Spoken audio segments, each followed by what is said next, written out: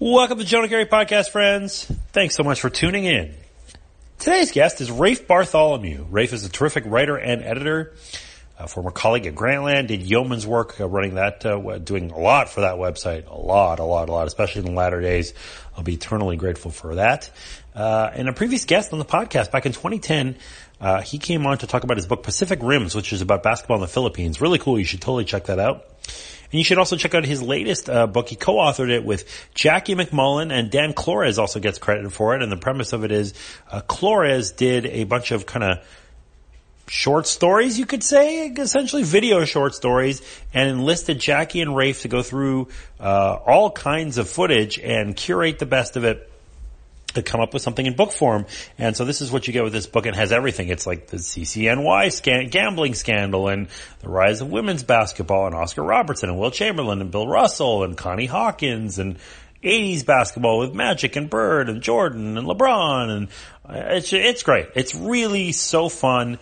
My wife Amy was joking because I was yelling like, oh, this and then Oscar. And just when I get excited about an interview, I can't help it. And so the volume in this podcast, you might need to turn it down. Rafe too. I mean, we were both really getting into it, just super excited about all these great old stories. I feel like, baseball does a really good job of that. Oh, here's another Babe Ruth book. Here's another Ted Williams book, whatever. But basketball, of course, there's great history books, no question about it, but it just feels like it's not as much of a cottage industry as it is with baseball. So I just really enjoyed having that perspective for this.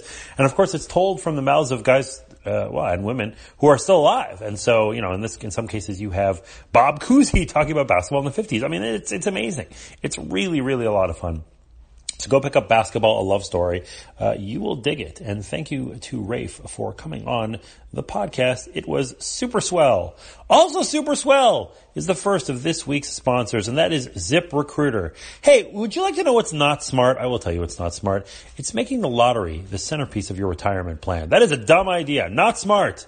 But you know what is smart? Going to ZipRecruiter.com/pick to hire the right person. Listen, ZipRecruiter doesn't depend on candidates finding you. It finds them for you. Its powerful matching technology scans thousands of resumes, identifies people with the right skills, education, and experience for your job, and actively invites them to apply. So you get qualified candidates fast. That's why ZipRecruiter is rated #1 by employers in the U.S. And right now, listeners of the Jonah Keri podcast can try ZipRecruiter for free at this exclusive web address. Are you ready? Here it is. ZipRecruiter.com/pick. That's ZipRecruiter.com/pick, as in P-I-C-K. Again, ZipRecruiter.com/pick. ZipRecruiter is the smartest way to hire. Thank you to ZipRecruiter for sponsoring the podcast. Some programming notes. I am going through every major league team for CBS Sports. It's our off-season extravaganza in which I look at every team, what happened in the most recent season in 2018, what can we expect for 2019 in the future, what might happen during free agency, all that good stuff. We just wrapped up the NL East, so you will find articles on the Mets and the Marlins and the Braves and the Phillies and the Nationals. Those are all up on CBSSports.com. And more to come. We're going to go NL Central, West, and we're going to get to the American League, and we're going to get to all 30 teams. I'll also be doing a little bit of writing for this offseason for Sportsnet. Look for a couple articles on guys who are on the Hall of Fame ballot who have previously played for the Blue Jays, and we'll be weighing the merits of their respective Hall of Fame cases. So that should be fun as well. Also fun is the next sponsor of the Jonah Keri podcast. I bet you can guess who it is. I bet you can guess. If you've listened to this podcast before, it's 8,000 iterations. You know what it is? Of course it's SeatGeek. It's obviously SeatGeek. SeatGeek has been sponsoring this podcast since the Mesozoic era. I don't even know if that's a real era, but I'm going to say that it is. SeatGeek is phenomenally fantastic, terrific, amazing. Listen, it's the best place to buy tickets to anything you could possibly want. We are talking about concerts and baseball and basketball and football and hockey and anything.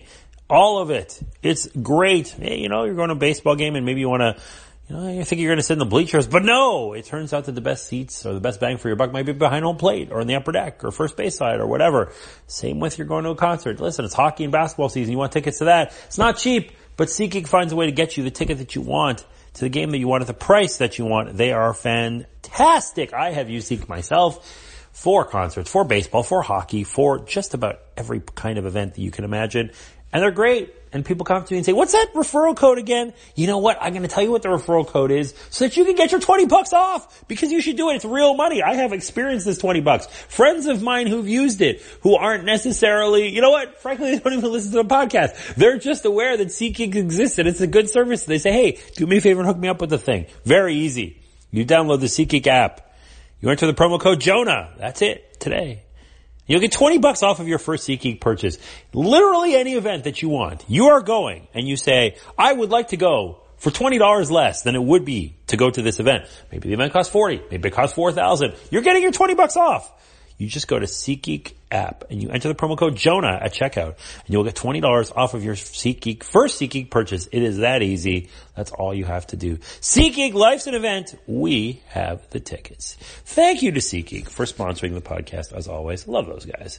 Hey, you know what? You should go ahead and listen to this edition of the Jonah Keri podcast. It's with Rafe Bartholomew. It's a lot of basketball talk and it's really good.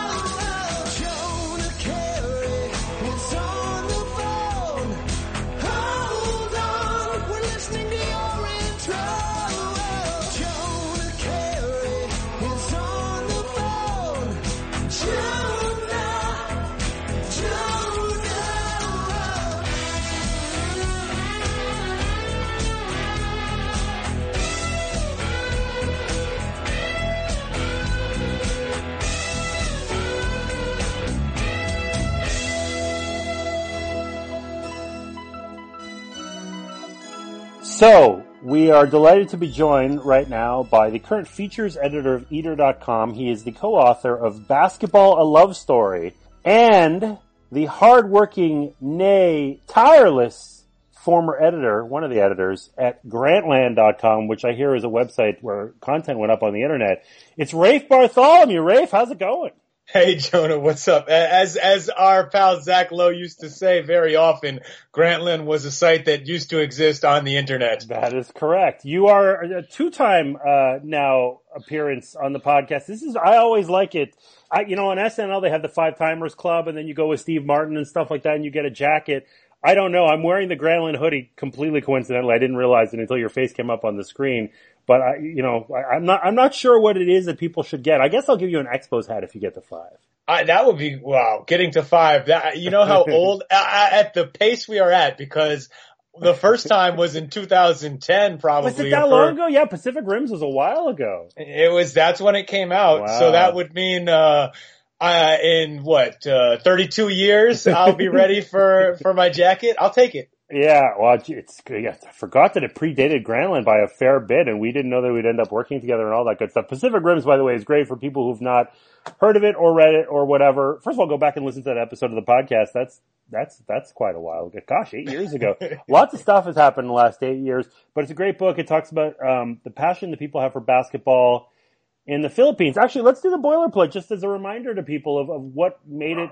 You ended up living there and it became part of your life and everything like that, and you chose to write about it, and it was such a cool and different story that I really didn't know very much about, that people are just obsessed with basketball in the Philippines. Yeah, and that's been one of the great things of the last 8 years watching since I moved to the Philippines in 2005 and lived there for a little over 3 years and ended up writing this book about the role of basketball in Philippine culture. Mm-hmm. And it became this parallel life for me. I've been back to the country almost every year since I moved back to the States in 2008. And the book and Philippine basketball really did launch a lot of other things in my career. I got hired at Grantland because our other former coworker, Jay Kang, had read the book and we knew each other because of that. So it really did start a lot of things for me. And Pacific Rims is a book about the love affair of the Philippines with basketball. If anyone cares about it, it's still out and it's still in print. I'm happy about that. It's great. I really, really enjoyed the book. I got hired because I also wrote a book, but that really wasn't what did it. It was that I was sitting at a table across from our old boss, Mr. Bill Simmons, at the Sloan Analytics Conference. And there were a lot of people gathered around him and kind of nobody on the other side of the table. I just grabbed a seat. And he pointed to this guy who looked like Mark Twain sitting next to me and said, Dad, that's the guy who wrote that book. You should talk to him about baseball. And so I was like, oh, that's his dad. And I think I got hired because I made a good impression on his dad more than my professional accomplishments, which I guess is okay. Whatever gets us there is fine. Once you're in the door, you go in and you do your best and take it from there. And I mean, it worked out for all of us, I think, in that situation with that website. It worked out for all of us. It was a good time. It was a website that existed on the internet. So this book, Basketball Love Story, I had Jackie McMullen on, and it is the strangest thing because I had her on a few weeks ago, a couple months ago. And at the time, I did not know about the book. I knew that Dan Clores was doing something, but I guess it was out of my zone. And it was Jackie Mack. I was like, oh my God, let's talk basketball, Jackie Mack. You're my hero. You're the best. And then she said, you know that I have a book coming out. I said, what? And we just tacked it on to the end. I said, okay, well, we just spent an hour talking about other stuff. Now I'm going to have to go find a co-author. Oh, look, Rafe Bartholomew is a co-author. I bet I have his phone number. I think I could text him and ask him. And, I knew it would be good. I know Dan's worked just a little bit peripherally. I've never met him. I know that he's a really hard worker when it comes to gathering source material, and you guys were able to distill it in such a cool way, and there are 10 million stories, and I love basketball, and I love stories of old basketball and all that. Part of me is just like, well, let's talk about Bird and Magic and Jordan or whatever, but what impresses me about the book is that you uncover stuff that unless you're really, really diehard, you might not know about, and even if you know about it, you don't know all the particulars. And one place I want to start is with the gambling scandals of basketball. So, most of my career has been made in the baseball realm, and obviously that shaped the game very much so. You know, the Black Sox scandal way back in the day, to Pete Rose, to that was just like the third rail that you couldn't touch. But this wasn't like a one-off, like maybe a World Series or whatever. It took over college basketball, because the problem that exists today in college basketball has always existed in college basketball, which is that guys play for their school and the school makes revenue. I mean, not the same revenue in 1951 as 2018, but this was an opportunity for corruption because you had poor kids coming in and playing and what have you. And so here comes, players for CCNY, a whole bunch of other New York schools. There were basically 2 or 3 gambling scandals, right? And it really consumed the sport in a way that not only took over college basketball, but as we later see, which I didn't know that much about, had enduring impact on guys like Connie Hawkins in the pro game. I thought, oh my God, this is a more elaborate explanation of this than I have read maybe anywhere. Yeah, there are some great, of course, like anything, there are some other great books that cover it, but we haven't, most of us have not been able to read everything about everything. Yeah. It's just a fact of life, right? Charlie Rosen, before he was known as Phil Jackson's kind of like, mouthpiece at the Knicks and then that whole weird affair, wrote a really, really comprehensive, well-reported and lovely, well-written book called Foul about the Connie Hawkins and Jack Molina scandal. But yeah, while putting the book together, reading the players and coaches' early descriptions of what it was like to play in a place like the old Madison Square Garden before the gambling scandals broke was pretty incredible because it was just out in the open. They're talking about gamblers waving $20 bills or $50 in their hands at players as they shoot free throws on the baseline, and that the old Garden had an entire bank of telephones that everyone ran to during halftime, the payphones, if you can imagine, if we can at this point in time imagine payphone stalls, a bank of them, a whole wall of these, people running and lining up to call their bookies at halftime and place their bets for the rest of the game. This was college basketball and like pre-1960s NBA basketball as well. This was just part of the sport back then. And speaking of that era, so, I mean, I grew up a Celtics fan and my dad was a Russell fan, so it was just kind of passed down to me. And, I've heard the tales of Russell and all that, but it's so interesting to me because before those teams, and even like pre-Russell, Cousy, the beginning of his career, that's when the fast break starts. And it feels like that's when you start to have the delineation point of basketball. And this book almost begs for a prequel because it's like, what was basketball like in 1953? And you get the impression, first of all, integration really came on afterwards. And, I'll say this as diplomatically as I can.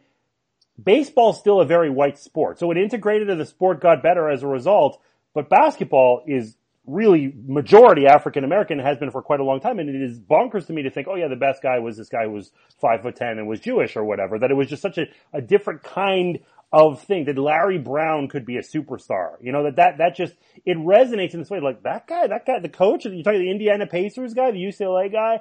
So, I mean, what were we talking about? How dramatically did those Celtics teams transform the sport? Because it seemed like no running, set shots were still pretty much in vogue. Athleticism wasn't really, people played below the rim versus above the rim. It feels like that's kind of when things start to tilt the other way.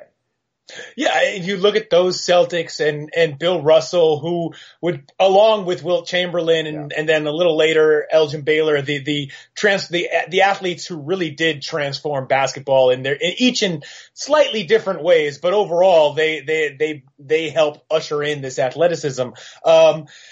The Celtics were really the fastest playing team of that era because they had Russell, who was going to control the boards, and his outlet pass was always going to be there, often before he touched the ground, right? Is the great myth of Bill Russell. He was catching the ball in the air, turning in the air, and throwing it to Bob Cousy to lead the break. And it often was like that. And one of the interesting things about the early part of the game, and it doesn't get into the book in the deepest possible way, but hopefully there's some echoes of it. And it was definitely in all of the research, the transcripts that we read through to put together the book, was that, while pre-full integration of the game, yes, there were, maybe it was before basketball became what is today known as a black sport, which I don't think is that's not controversial. No. Right. Apologies to Danilo Gallinari, but it is pretty much. You didn't hit on the head. But at the same time, it may have actually always been a black sport, to be honest, because there were these other leagues. Yes. The NBA had a quota, which was everyone knew about, which was never official, but NBA teams were at first not supposed to have more than 2 black players per team, just enough for one guy and a roommate. Yeah. Then it was 3, and then you were mentioning the Celtics. Red Auerbach was the first coach and general manager to start a fully African American starting 5, and because to Red's credit, he lived up to the idea of always being about winning. But in those days, in the 50s, 60s, into the 70s a little bit, really until the ABA became a real threat to the NBA and forced them to open up the doors to pretty much and the best players available. There were leagues like the Eastern League and these industrial leagues. And the AAU was still kind of like a commercial league at the time. It was not the amateur, high school racket that it is today.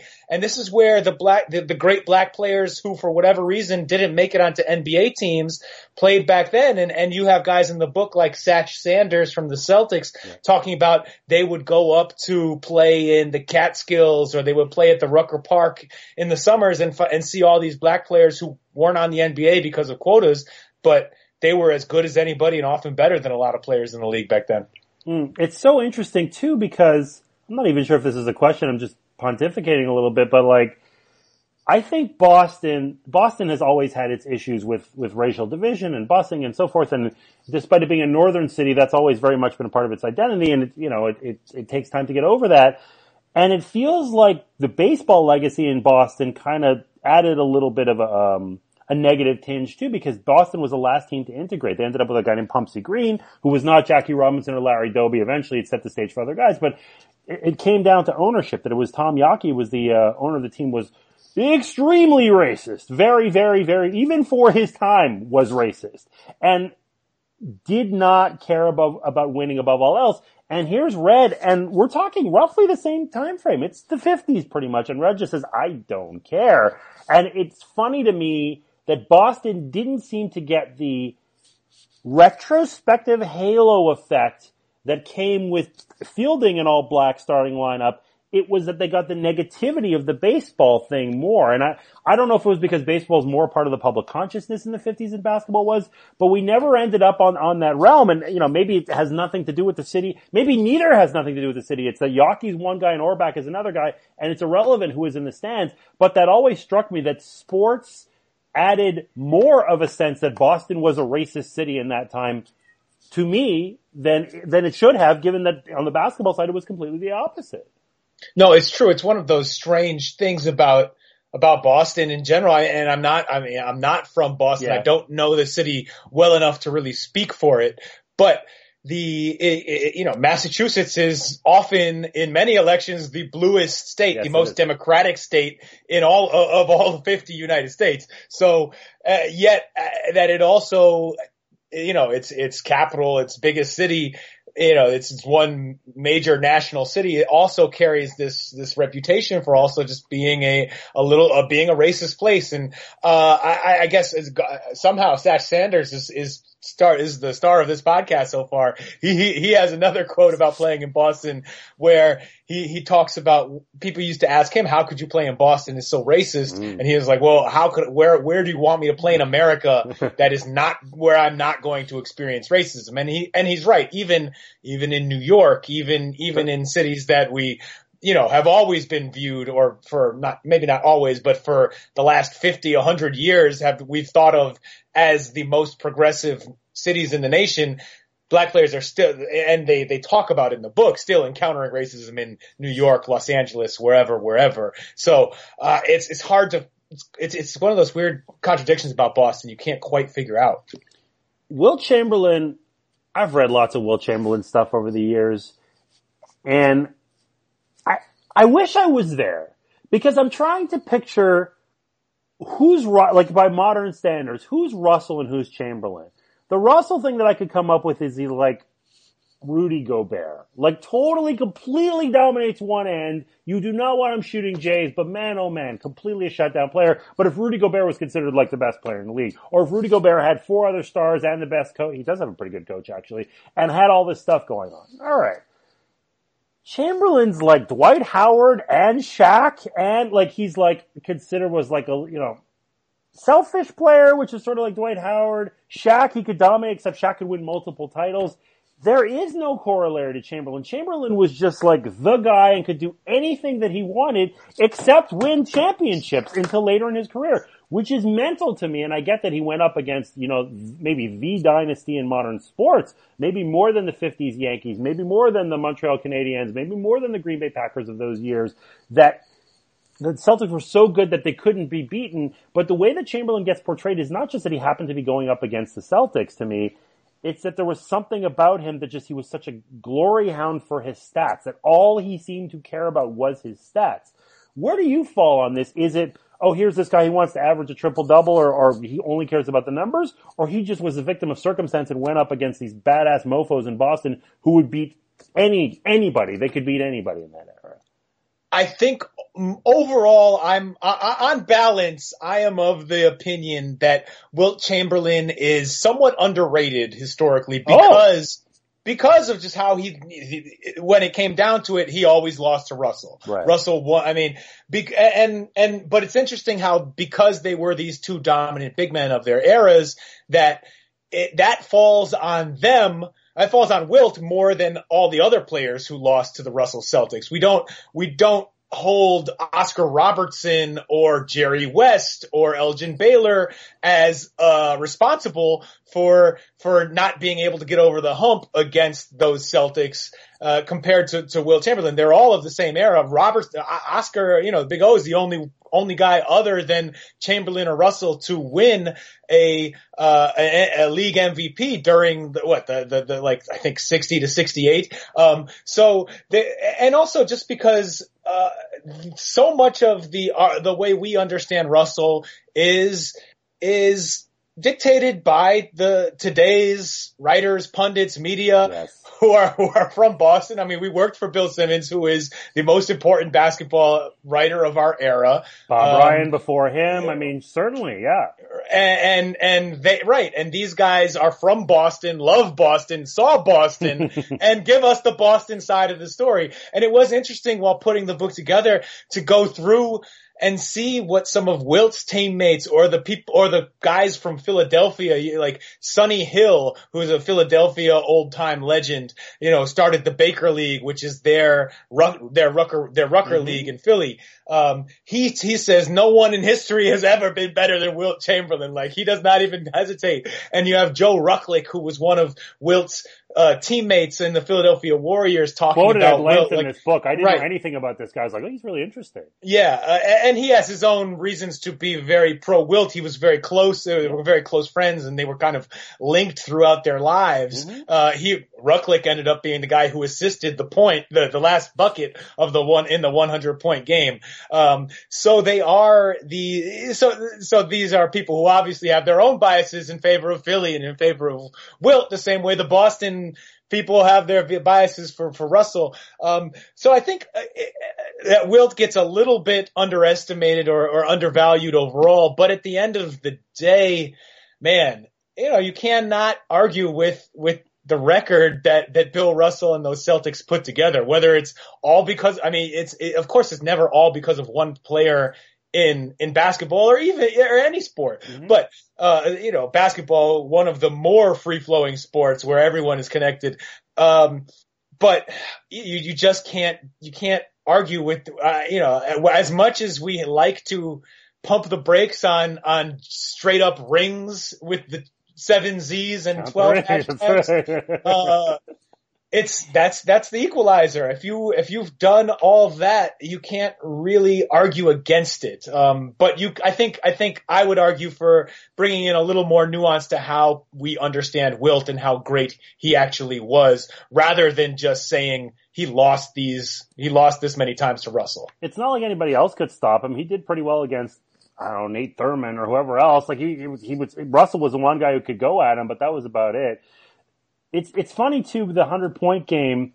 I wonder, there's an interesting debate maybe to be had there, because on the one hand, it's 100 points. Like, it's the record in basketball. Kobe, when he dropped in 81, it was like an alien came down. Like, how could that happen? And that's, 20% more, or 25% more points than that. It's mental. But he did it in Hershey, Pennsylvania, and nobody was there, and there were very few media members there. Does that game take on more mystique because it was in the most obscure venue ever and nobody was there? Or less, and it would have been an even bigger deal if it was at Madison Square Garden or whatever? I guess it gains a little bit of mystique on account of no one being able to see it, and only the people, who actually witnessed it with their eyes being able to recount things that happened. But I think that's less valuable overall, at least in terms of having people remember it, than footage, or being around to tell the story himself. Wilt died, more than 20 years ago?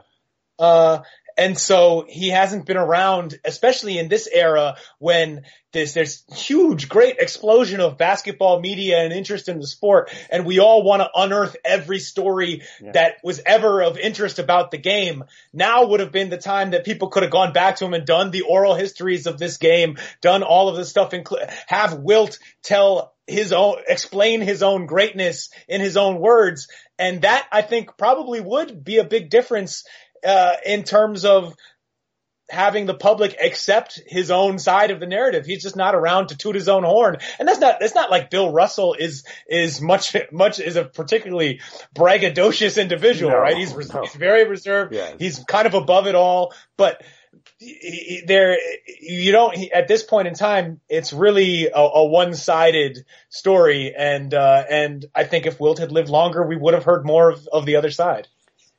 You talk about putting a modern stamp on players of the previous era, and Oscar, we have a stat called usage rate now, and a lot of people listen to this podcast maybe they're baseball fans or whatever fan, they might not know what usage rate is. Usage rate just means how involved are you in the game, basically? How much do you dominate the ball? How much do you dominate the flow of play? The guys that you would expect, Giannis and LeBron, and these guys tend to dominate usage rate. I don't think we could do that retroactively as far as I know. I don't think it goes back as far as Oscar, but I have to feel like he's like two LeBrons. Like that it was just Oscar. That, eventually he teamed up with Alcindor and that was fine. But this guy completely took over the game. It was like triple doubles were not a thing, but he could put them up, and he would post you up at 6'4", 6'5", but he also ran past you, and there was nobody like him. West could shoot. Okay, there were other guys who could shoot. Chamberlain, of course, was a singular talent, but he had Russell as a foil. It wasn't like there was another Oscar. There wasn't anybody remotely with that skill set that I could think of. Like Elgin was powerful and 6'5" also, but not really the same player.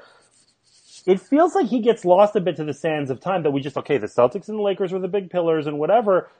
Oscar was ridiculous, man. Like, it's like LeBron crossed with Curry, crossed with like a center. He just did everything.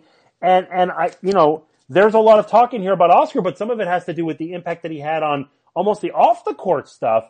And we almost overlook the fact that, oh, holy crap, like this guy's just, he's a phantom. He's a guy that you cannot replicate ever. Take me through a little bit what kind of player he was, because again, I can't think of a comp. LeBron is this big guy who does everything, but even that I don't think quite sums it up. Yeah, God, trying to come up with one, it might be someone like LeBron who basically is one of the bigger players on the court at any given time, and is also the best passer on the court, and running, sees the floor better than everyone else, and is capable of doing anything. Oscar was that in his time, and being about 6'5" as a point guard in that era was very big in days when, even into the mid 70s, the players in this book are talking about how rare it was to find forwards who could really handle the ball. I mean, Jerry West is about 6'3", and they talk about how the Lakers needed to get Gail Goodrich to come handle the ball because West was having a hard time getting it up the floor against guys like Walt Frazier when the Lakers played the Knicks in the finals. So, the idea that Oscar was bigger than all the guards, way stronger than all the guards, and also as fast, could compete on almost every level. He was one of these transformational players. And that's one of these interesting things when you talk about how do you compare these older players to someone now. It's almost you want to look past the idea of who fits the same mold or who has the same body type to who changes the game or changes the way that basketball is played in similar ways, or so with someone like, it's much harder to do like you were mentioning earlier with the big men, because there hasn't been a transformational big man really since probably Shaq. And it's hard,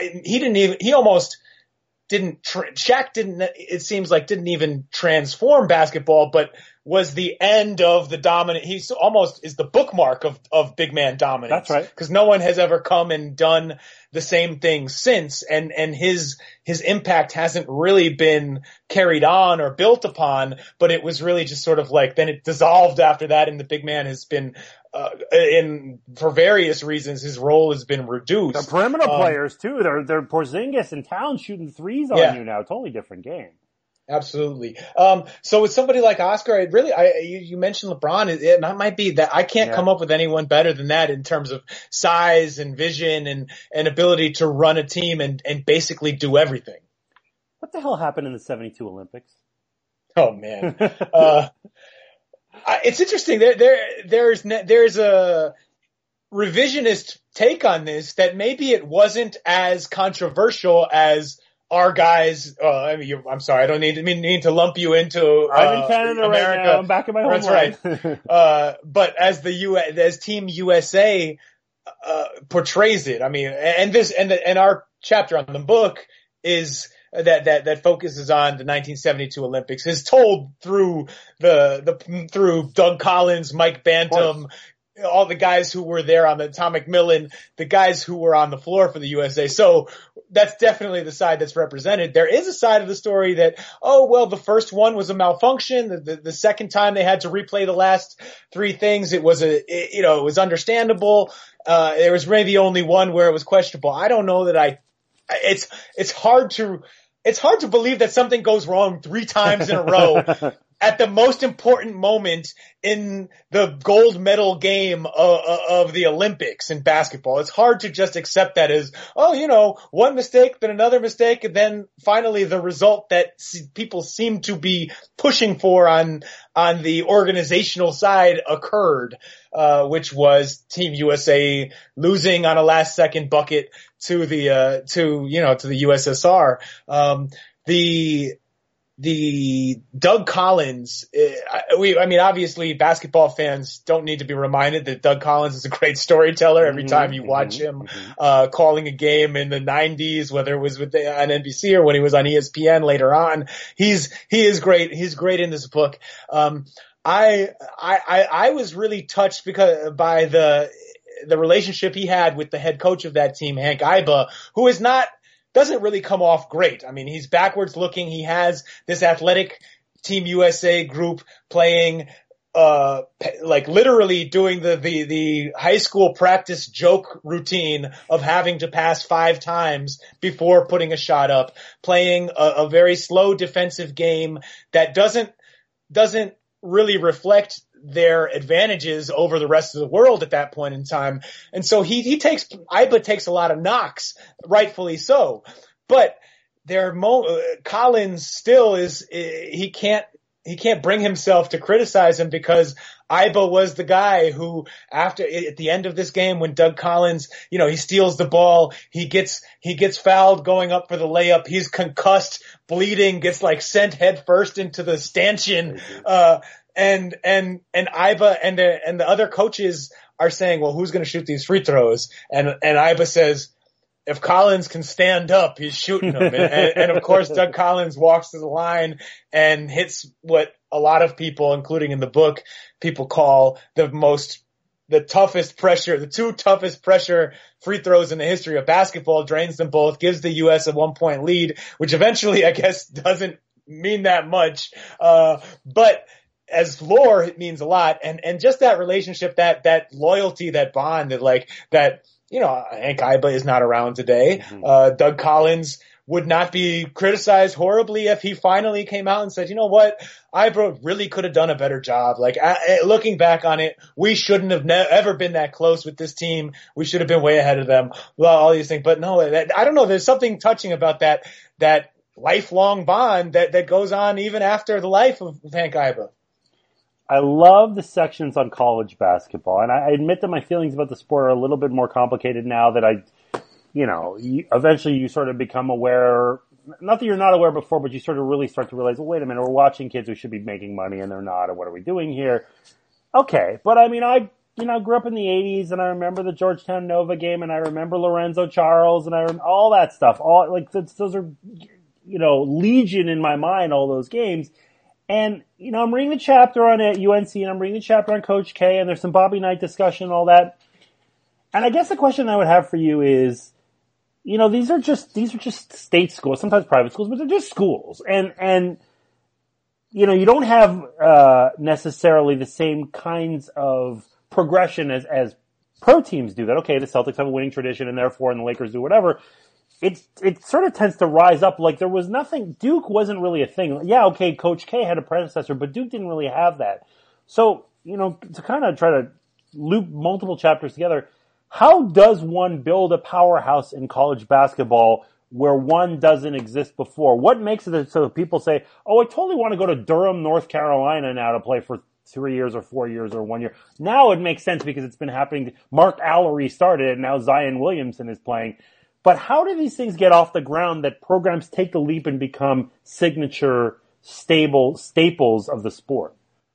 Yeah, there really are only a handful of those blue blood college programs in the country, and they do have those deep roots, those histories. They were coached by some legend, whether it was Frank McGuire at North Carolina, John Wooden at UCLA, Adolph Rupp, who of course his legacy is tainted horribly because of all of his racism. Yes. But as someone who built up a program that has never really dipped in terms of national significance, that is also part of of his legacy and the legacy of Kentucky basketball.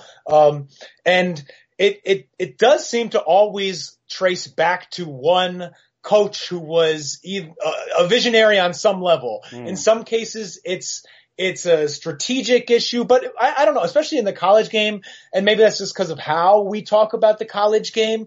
A lot of the time, it sounds like these coaches who started a culture off or had these long runs, it was about the way they created family and culture and this idea of brotherhood within their schools, which, yes, if you look at through today's lens, it's very hard to accept that stuff at face value because especially nowadays, the players who agree to be part of these brotherhoods are being taken advantage of in huge financial ways. I guess if you were trying to defend the NCAA's earlier days, you could say, and you wouldn't be wrong, that there wasn't nearly as much money involved. That it wasn't, the sneaker money. It wasn't until sneaker money comes in and starts making coaches the highest paid, the highest employee paid in the state.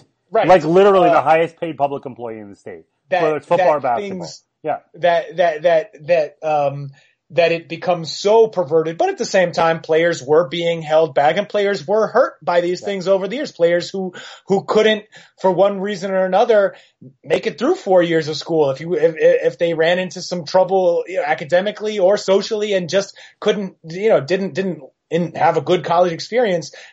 And before Spencer Haywood came along and challenged the 4 years out of high school rule that the NBA had applied for its first 25 years, you were screwed. You had to play in the Eastern League or the AAU and hope that the NBA remembered you a couple of years later. And most guys who that happened to, and many of them, let's be serious, were black. They would fall through the cracks, or at least in NBA terms, it's hard not to admire what the Frank McGuires and the Dean Smiths did at UNC and starting these programs and really coming up with a way to make them cohesive over generations of players, from Donnie Walsh playing, Donnie Walsh played at South Carolina, but the Billy Cunninghams and these players from the 50s and 60s at North Carolina, feeling like they all have this kinship with James Worthy and Michael Jordan and Rasheed Wallace and Jerry Stackhouse all together. That is an amazing feat.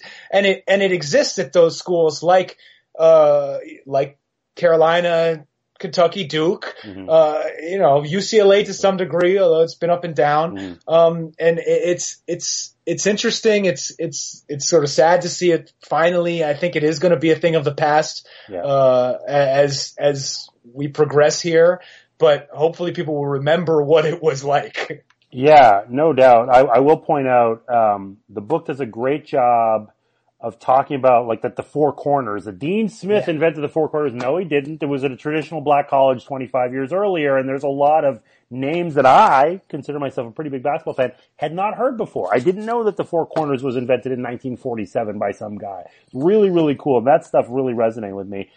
We're staying with a college game. Maybe my favorite podcast that I've ever hosted was with Bill Walton.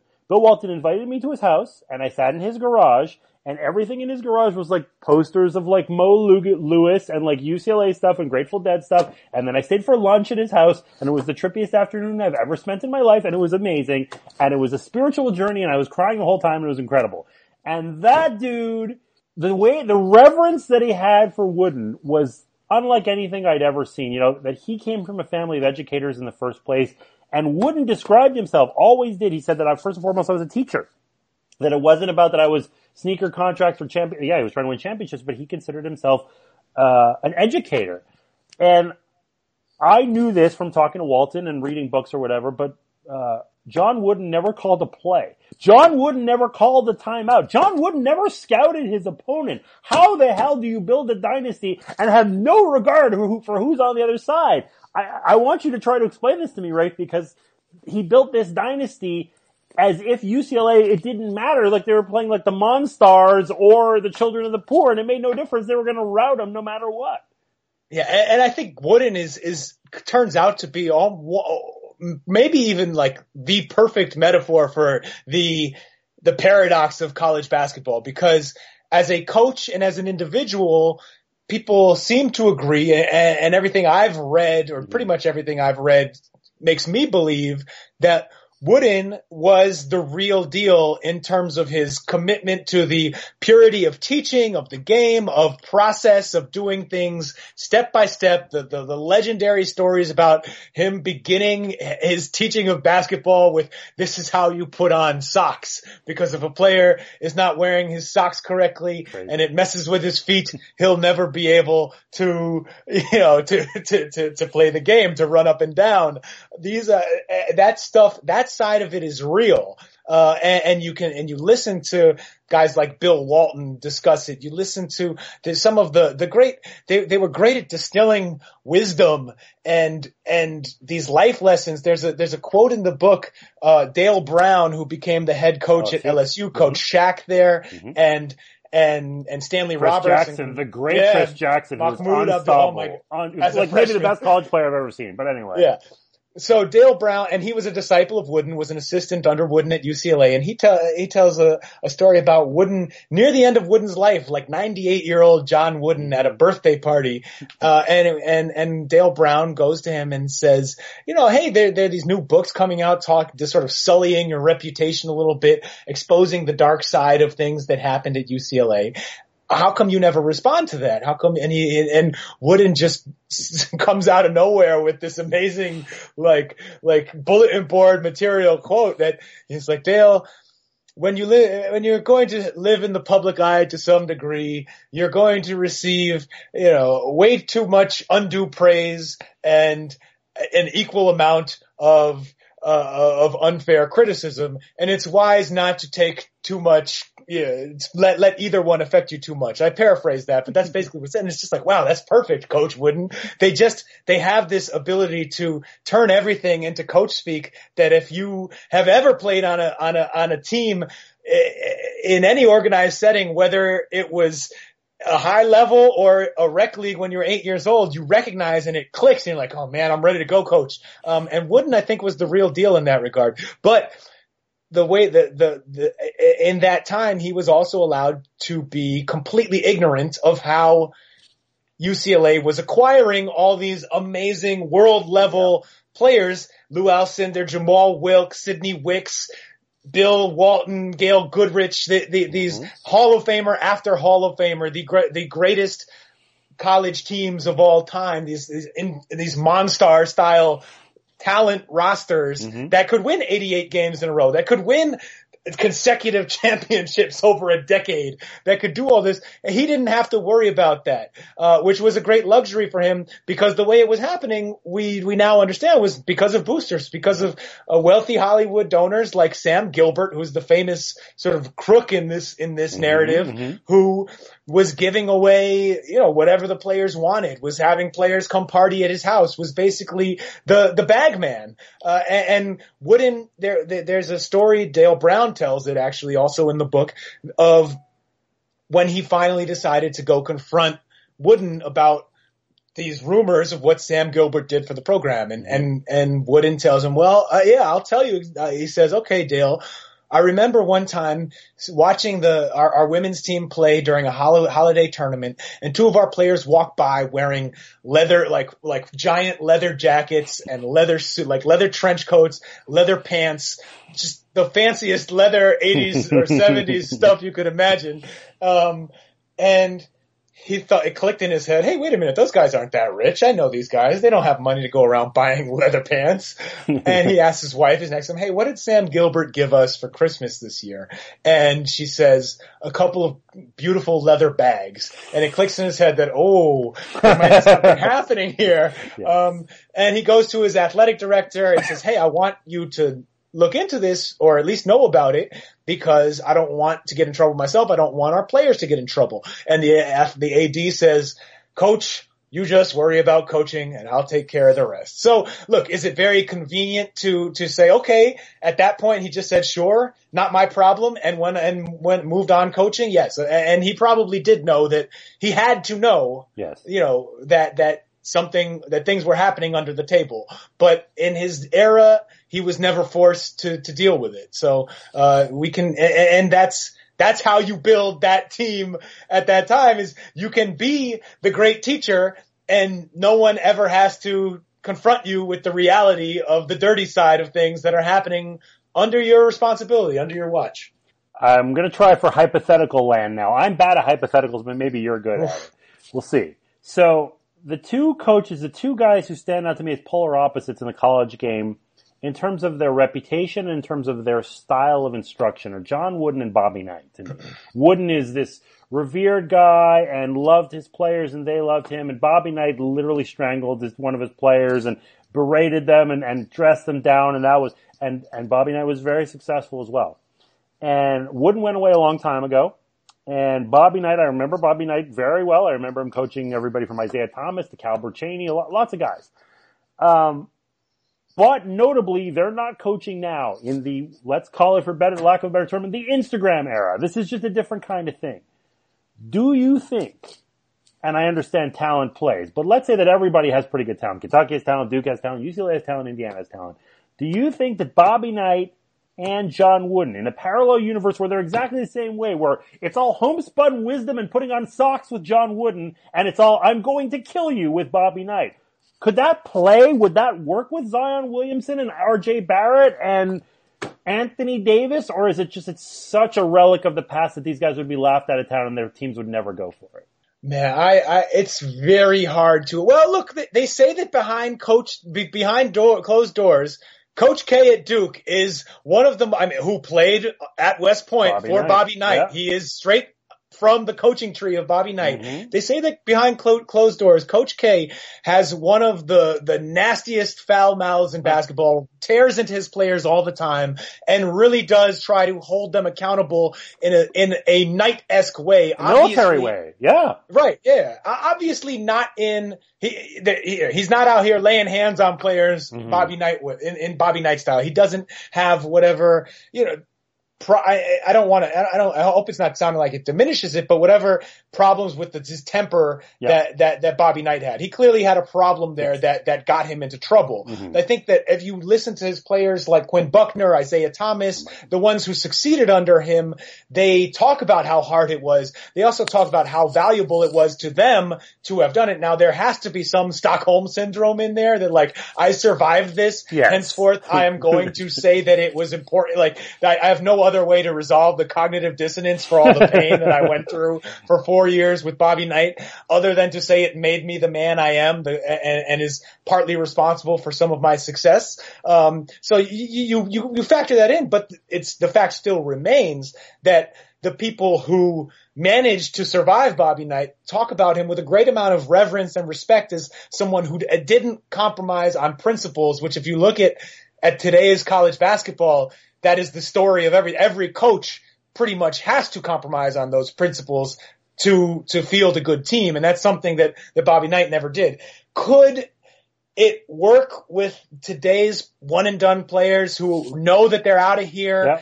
No, I don't know. I don't think so. It's just impossible. And I don't know if the John Wooden, the grandpa stuff works either. Honestly, and he does get credit for this in the public imagination. It is Coach Cal. It's Calipari at Kentucky who has figured out the way of just being straightforward about the situation. Yep. Is saying, look, you guys are the best talent on the planet. You're going to the NBA next year. Come here. I'm going to prepare you for the NBA, and we're going to have a good chance of winning, a national championship, going to the Final Four, doing all those things. It is, and he is so if 2 generations before him, John Wooden was the paradox came out in Wooden through, I'm going to be blind to the dirty side of college basketball. Calipari is more like, I'm going to acknowledge the dirty side of basketball and just let it sit there, and we're going to work around it. So yeah, this is a reason why he's the one and done king at the moment. I've read a ton of myth making about, when Magic and Bird came into the NBA, that's right when I started following basketball, like watching tape delayed basketball on a Friday night when I was 5 or 6 years old, like that kind of stuff. But I don't remember the stuff that happened before that. There's a lot of myth making that goes on in terms of Magic and Bird. There was basketball before Magic and Bird, and then there was Magic and Bird. I read Seth Davis's book, which is very good, and there's a lot of tales about it. But, give us some perspective here. Where were we right before that national championship into the Celtics-Lakers rivalry? And then how thoroughly did that change the game once they established themselves, once they played the national championship game, and once they started playing each other in the finals, it seemed like every year? Yeah, I think that the part of the story that gets left out when we just talk about Magic and Bird arrived. They played in the great national championship game in 1979, and then they saved the NBA going forward. The thing that we don't factor into that is the ABA merger or joining the NBA absorbing the four of the remaining ABA teams for the going into the 1976 season. So like 4 years before Magic and Bird come in. Dr. J. And that, right. Dr. J, George McGinnis, George Gervin, Yep. Maurice players. Lewis, Yeah. some of the guys who turned into some of the very best talent in the NBA. Michael Thompson, the first year that the ABA teams, had after they had joined the NBA, both Denver and San Antonio won their divisions. Yep. There were ABA players sprinkled throughout the all in NBA teams. These guys this talent had always been there, but because of the split, it wasn't in the NBA for close to 10 years. Mm-hmm. And it also opened up the game. These were a lot of the black players who might have gotten quoted out of the league in previous generations. Yep. And the ABA sort of made it clear that the NBA could no longer be this slower, whiter game, that it had to let in the talent that was out there in the country. And eventually that would mean the talent that was out there in the world. So that with a few years of groundwork laid, once the ABA teams, the Nets, the Spurs, the Nuggets, the Pacers, with them in the NBA, I think that sort of primed the NBA for the impact that Magic and Bird were going to have. That now the league was this more athletic, faster, more exciting, beautiful, graceful, above the rim product. And then in 1980, the two stars who were going to be the faces of that emerge. The coolest I've ever felt in my entire life, I can remember the exact moment that it was. I was living in Los Angeles, and I was in my mid-20s, and I would play pickup basketball at USC. And most of the kids were better than me, but I could hold my own. And I walked into the gym one day, and I was wearing the new Answers, the Iverson shoes. Yeah. And a guy came over, probably 19, I played with him all the time. He goes, "Damn, the new Ivos!" And he got very excited about the fact that I was wearing Iversons. Maybe the only time I've ever been cool. I don't know. I love that it's 3, 4, 5 pages in the book, but I love that it's there. That is Iverson one of the 10 best players? No. 20? No. 30? Probably not. But there's something about him that's so transformational that here's a guy who weighed 160 pounds and just didn't care. He could do anything he wanted and would not back down from anybody and was like the toughest guy in the league and the smallest guy in the league.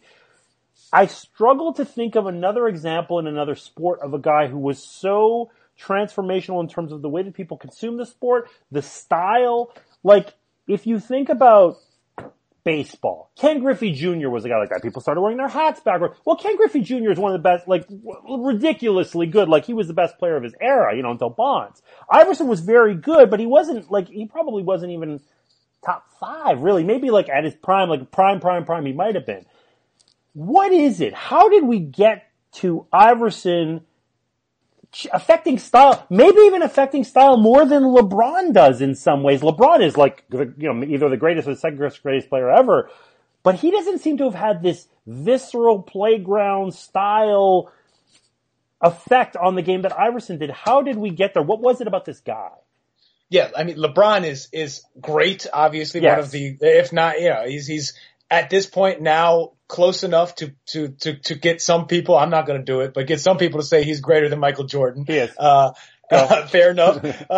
And all that, but he's not cool. He's influential. No. He's thoughtful. He's a dad.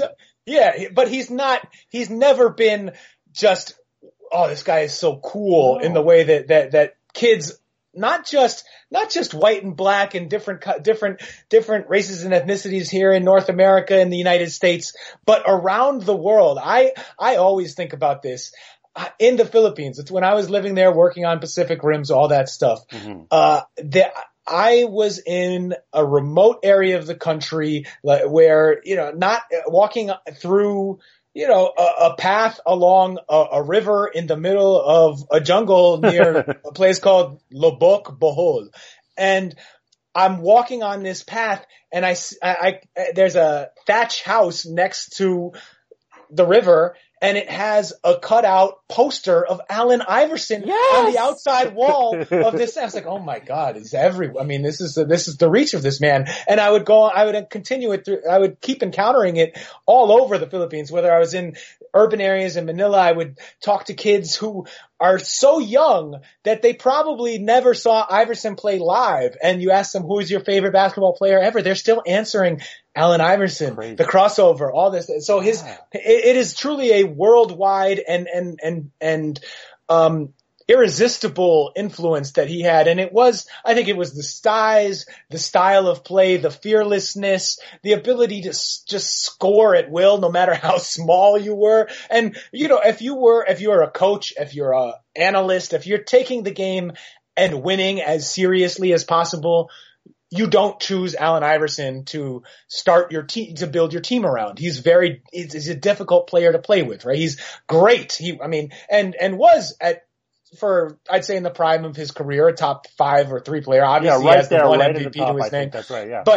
But still, he was never the kind of guy you could build your dynasty around, and it was an amazing feat that one year when they did get to the finals mm-hmm. with an extremely defensive team, with Eric Snow and Tyrone Hill and Aaron McKee and George Lynch, Geiger, all these guys around Iverson, where it was just like, Allen, you go get us 30. We're going to play lockdown defense and hope to win, 80 to 75. Yeah.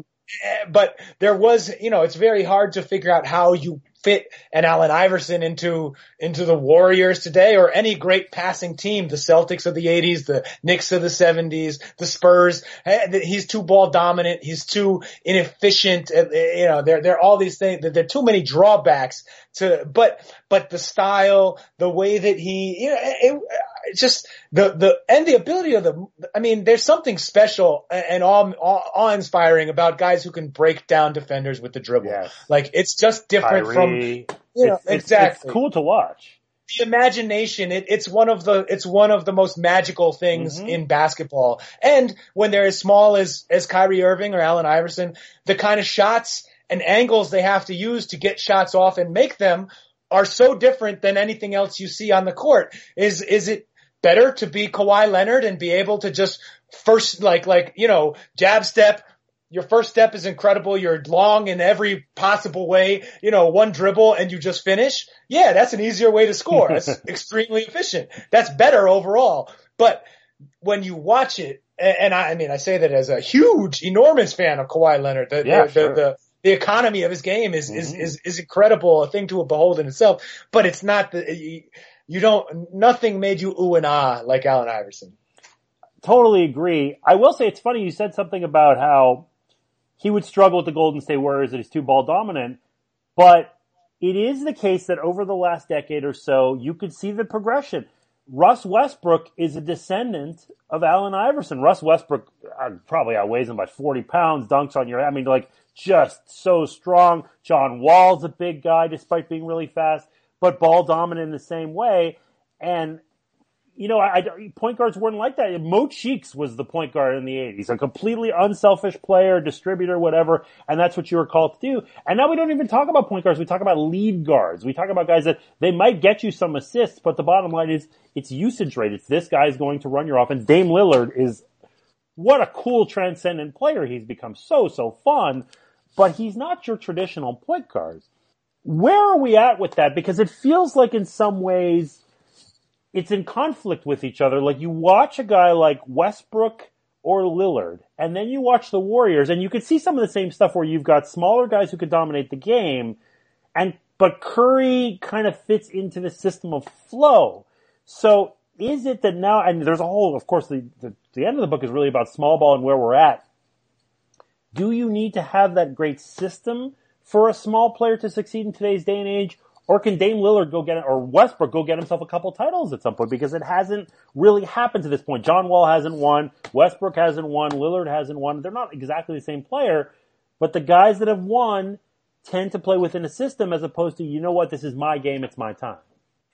Yeah, it's well. First of all, I think what you made me think of this really sort of interesting thing about Iverson and the Warriors, and if you were trying to pick a player who probably the first player since Iverson who's captured imaginations in any comparable way, it would be Steph Curry. And what's fascinating is that he does it in a way that is nothing really like Allen Iverson, right? He is almost the polar opposite of Iverson in the way certainly the way his public persona, yeah. But also, you know, playing a similar position, you know, he'll give up the ball and keep cutting and go get it and does so, and his out, you know, obviously shooting outside is the first thing that he's going to do.